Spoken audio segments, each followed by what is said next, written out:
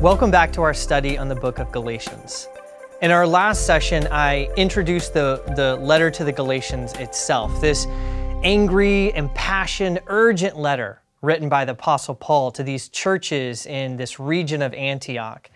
And I pointed out there that the reason that the Apostle Paul is so impassioned, that he's so urgent in the way that he writes to them, is because he thinks the gospel itself, the good news, the message that he has been given, is being abandoned by the Galatians, by these Galatian Christians. The gospel itself is at stake. In this session, I want to turn to the question of, what is this gospel? And the way I'm going to summarize it throughout this whole series is that the gospel for the Apostle Paul is the good news of Christian freedom. And this term freedom, it's all throughout the letter to the Galatians when you read it. Paul is always talking about what it means to be free, the freedom that we have been given, comparing that with bondage and slavery of the past. So it's obviously very central to his letter. And commentators have picked up on this. The Australian New Testament scholar, Leon Morris, his commentary on the book of Galatians, he simply titled it, Paul's Charter of Christian Freedom. And more recently, a book that just came out last year, a collection of essays by scholars on how to teach and to preach this book, was entitled simply, Christ Has Set Us Free. And that's the message that Paul wants to get across. This letter is his charter of Christian freedom.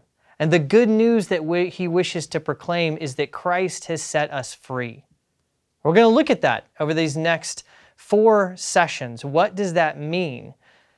And today, I want to focus our discussion on one aspect of that freedom, freedom from the law. I want to begin by looking at Paul's statement that he makes in chapter 2, verses 15 and 16. It's a kind of thesis statement of sorts, central to the whole argument that he'll make throughout the letter. It comes right after that autobiographical portion that we looked at in our last session. And in chapter 2, verses 15 and 16, here's what Paul says. We ourselves, he's talking to his recipients who might be Jewish Christians, we ourselves are Jews by birth and not Gentile sinners. Yet, we know that a person is not justified by works of the law, but through faith in Jesus Christ. So we also have believed in Christ Jesus in order to be justified by faith in Christ and not by works of the law, because by works of the law, no one will be justified. This is the central question, really, at the heart of the book of Galatians. Is a person justified by the law or by works of the law, or is a person justified by faith? Now, justification, this is one of those theological terms that really needs some definition, because the way that we use the word in English language, to justify myself, or justification as a defense of something I've done, it's not really how it's being used by Paul. This is not the word in Greek that he has in mind. And, a lot of people don't quite understand the word justification, I think. There's an interesting story by this Presbyterian theologian, John Gerstner, and he talks about how one time he was preaching a sermon on justification in front of a large audience, and there were some local journalists from a newspaper in attendance. And he said that after he preached this long sermon on justification by faith, he read an account of it in the paper, and the journalist said that this preacher had talked about how you can have just a vacation by faith. In other words, I guess, just believe and you'll get the airfare paid for. That's what the journalist took from it. Which just goes to show justification needs some kind of definition. But this doctrine, this idea of justification by faith, it might sound a bit esoteric or abstract, but really it's at the heart of Christian faith. It was at the heart of the Protestant Reformation and all the debates and turmoil in the 16th century. Justification by faith is often called the material principle of the Protestant Reformation. And in fact, John Calvin, one of the leading Protestant reformers, in a letter that he wrote to a Catholic bishop named Jacob Sadoleto, he said that justification is the first and keenest subject of controversy between us. Later, in his great work, The Institutes of Christian Religion, he said that justification by faith is the main hinge upon which religion turns. And we as Anglicans, we also have affirmed this doctrine of justification by faith. You see it if you look at the end of the Book of Common Prayer and what are called the Articles of Religion, these statements of belief that we have in our prayer book. Article 11 talks about the doctrine of justification by faith. And it says that we are justified by faith is a most wholesome doctrine, as expressed in the homily of justification. There's an entire homily that was written in the 16th century by the Archbishop Thomas Cranmer to explain this doctrine of justification by faith. But what does it mean? What is this word justification? What does it mean to be justified? Well, we know it has to do with someone being just or righteous. The word dikaios in Greek, this is the word for someone who's just or someone who is upright, someone who you look at and say, that's a virtuous person. And Paul is using this word dikaiao, which is a word that has to do with someone being declared to be a righteous or just person. It's a kind of legal term. It was often used to talk about a judge exonerating someone who had been charged with a crime. When the judge justifies the defendant, the judge is declaring the defendant to be in the right, to be a person who is just, not guilty. In Galatians, Paul uses this term to talk about the basis upon which a person is considered righteous. I like that term, considered righteous. This is what the scholar Peter Oakes, in his commentary, it's how he translates this word justification. Oakes says, when he's translating chapter 2, verse 16, that we are considered righteous on the basis of trust in Christ and not on the basis of works of the law. So this is the question that Paul is discussing in the book of Galatians. This is at the heart of the conflict. This, Paul thinks, is what is at stake. How do we answer the question, what is it that makes a person righteous? And the first way that Paul goes about this in chapter 2 and parts of chapter 3 is he gives two very stark alternatives. Either a person is justified, considered righteous by the law or by faith. And the first one is this alternative that someone could be justified by the law. This is the opinion of the false teachers who have come in. We don't know a lot about who these teachers were. It's not entirely clear. Paul doesn't tell us. What we can glean from the letter is that there's a group of teachers who claim to be Christians, and they've come to these young Christians in Antioch, and they've told them that, yes, that belief in Jesus, trust in Jesus, baptism, all of this is a necessary thing to becoming part of the people of God, to being considered to be one of the righteous. But if you truly want to continue in that, if you want to remain within this group of the righteous, then belief in Christ is not enough. You also need to adapt all of these practices from the Jewish law. You need to be circumcised like Jews were instructed to be circumcised. You need to adapt all the kind of Sabbath regulations and dietary restrictions that go along with Jewish law. You need to make sure that in your moral life you are observing every commandment of the Jewish law. And this kind of coheres with a certain way of understanding Judaism. A lot of Jews in Jesus' day, they would have very, very quickly said that they believed that they were saved as a people first and fundamentally by grace, that God in His mercy had chosen them. At the same time, they also thought that what made them a worthy people, what made them righteous in contrast to the wicked nations, is that they had this claim on the law and this certain way of living that set them apart from everyone else. So it's the law is what keeps you in. It's the law and your observation of the law. That's what makes you, what helps other people consider you righteous and not wicked. This is exactly why Peter, when these Jews came to Galatia, it's why Peter stopped eating with the Gentiles. That thing in chapter 2 that Paul is so upset about, Peter abandoning table fellowship. It's because Peter feels pressure to show that he is following Jewish dietary laws, that he's not eating with those who are unclean. But by doing so, Paul says, he is actually communicating that what makes a person righteous, the basis of which we consider a person righteous in the group of the righteous, is whether that person has the law, whether they observe it. And for Paul, this is a denial of the gospel itself.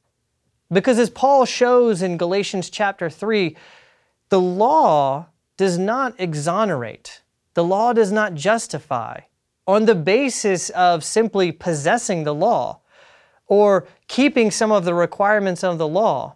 No one can be considered righteous on this basis. Ultimately, if you really take the law and all of its demands into account, then every single one of us, Jew and Gentile alike, stand condemned and cursed by the law.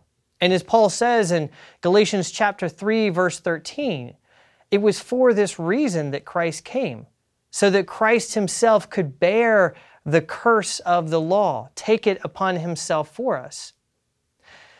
In Galatians chapter 2, verse 21, Paul says that if righteousness were through the law, then Christ died for no purpose. Then the gospel itself is denied. There is no reason for Christ to die if you can be considered righteous simply by being part of this group that observes the law. Paul says that the gospel is quite different from this. The good news that he wants the Galatians to remember, that he had instructed them in, is that what makes a person righteous, the reason that we can be considered righteous, justice, in the right, is on the basis of trust, faith in this gift of Jesus Christ. That is the good news, the message that Christ came to bear the curse of the law, and that through faith, through trust, all that belongs to Christ can become ours, and we are considered righteous simply by being united with him. This, Paul says, it was what it means to be justified by faith, that it's simply purely a gift in which we trust. And this is at the heart of Christian freedom. Freedom from the law, freedom from some kind of external standard that determines who we are. Here's how he puts it in chapter 2, verse 19. For through the law, he says, I died to the law so that I might live to God. Through the law, I died to the law. Through the law, Paul says, I was freed from the law so that I might live to God. And you have to keep in mind, Paul was not just any Jew. Paul had grown up and joined this group called the Pharisees, the most observant, most strictly observant Jews following the law. Paul had been a teacher among them. In some of his other letters, he tells us about how high up the ranks he had risen as a Jew, as someone who possessed and kept the law. And yet, as he says in his letter to the Philippians in chapter 3, all that he had attained as a Jew, all of that status, what he could be considered on the basis of who he was by birth, what he had done, what groups he was a part of, all of it now he had died to. He abandoned. He considers as nothing, simply so that he may be found in Christ, so that he might live to God. That's what it means to be justified by faith. Now, the question for us is, why does this matter today? What difference really does this make to our lives? Sometimes when we talk about things like justification, we think that this is really just a religious question. Maybe it has to do with what is the basis of our eternal salvation, and that's obviously a very important question. Or on what basis does God accept us? But those are all religious questions, different maybe from the experience of our day-to-day lives.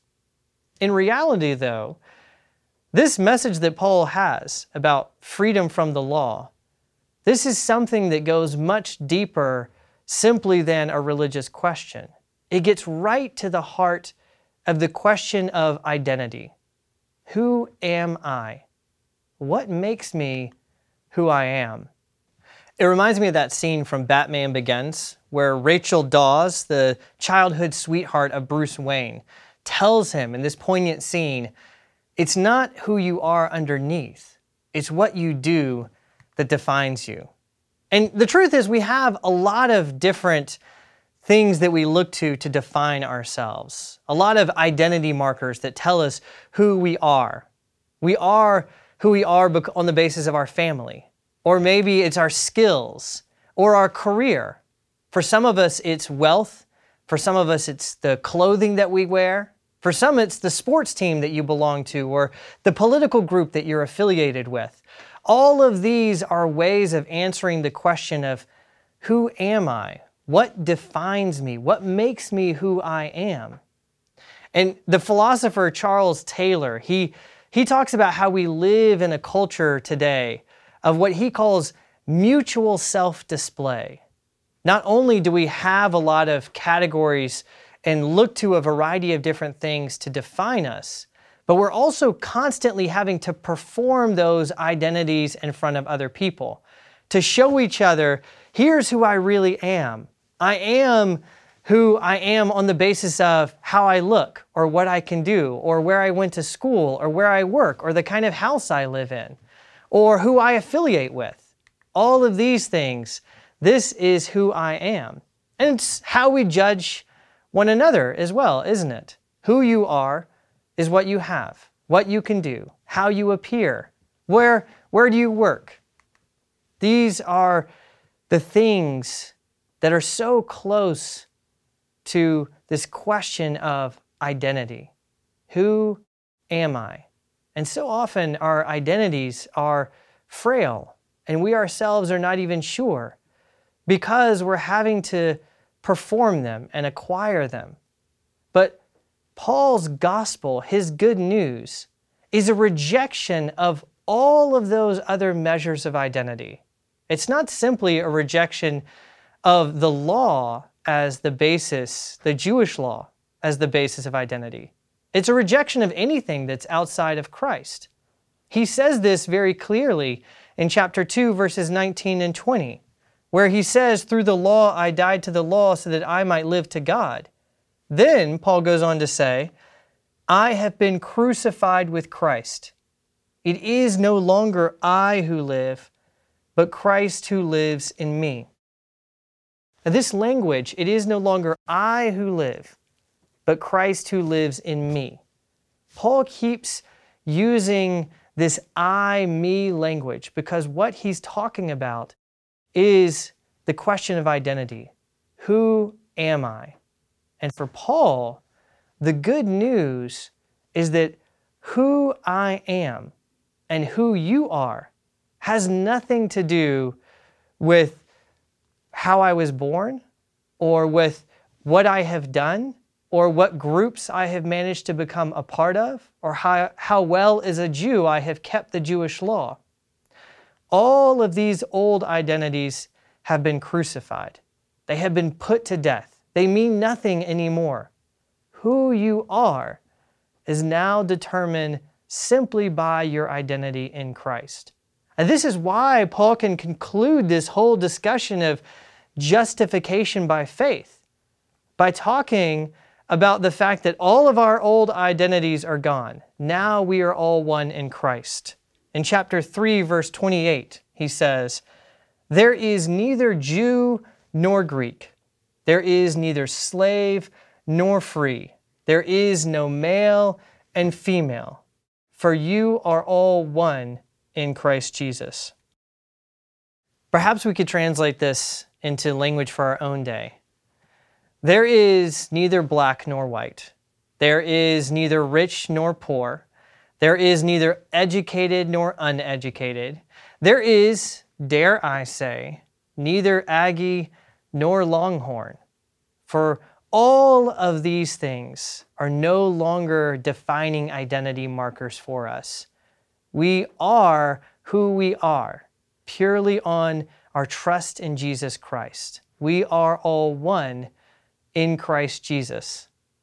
That's what it means to be free from the law, free from any other external standard of identity. This is the good news of Christian freedom. And I hope that that is encouraging to you. I hope it's liberating. And I look forward to continuing to unpack this rich and profound and life-changing message of freedom with you in the next 3 sessions.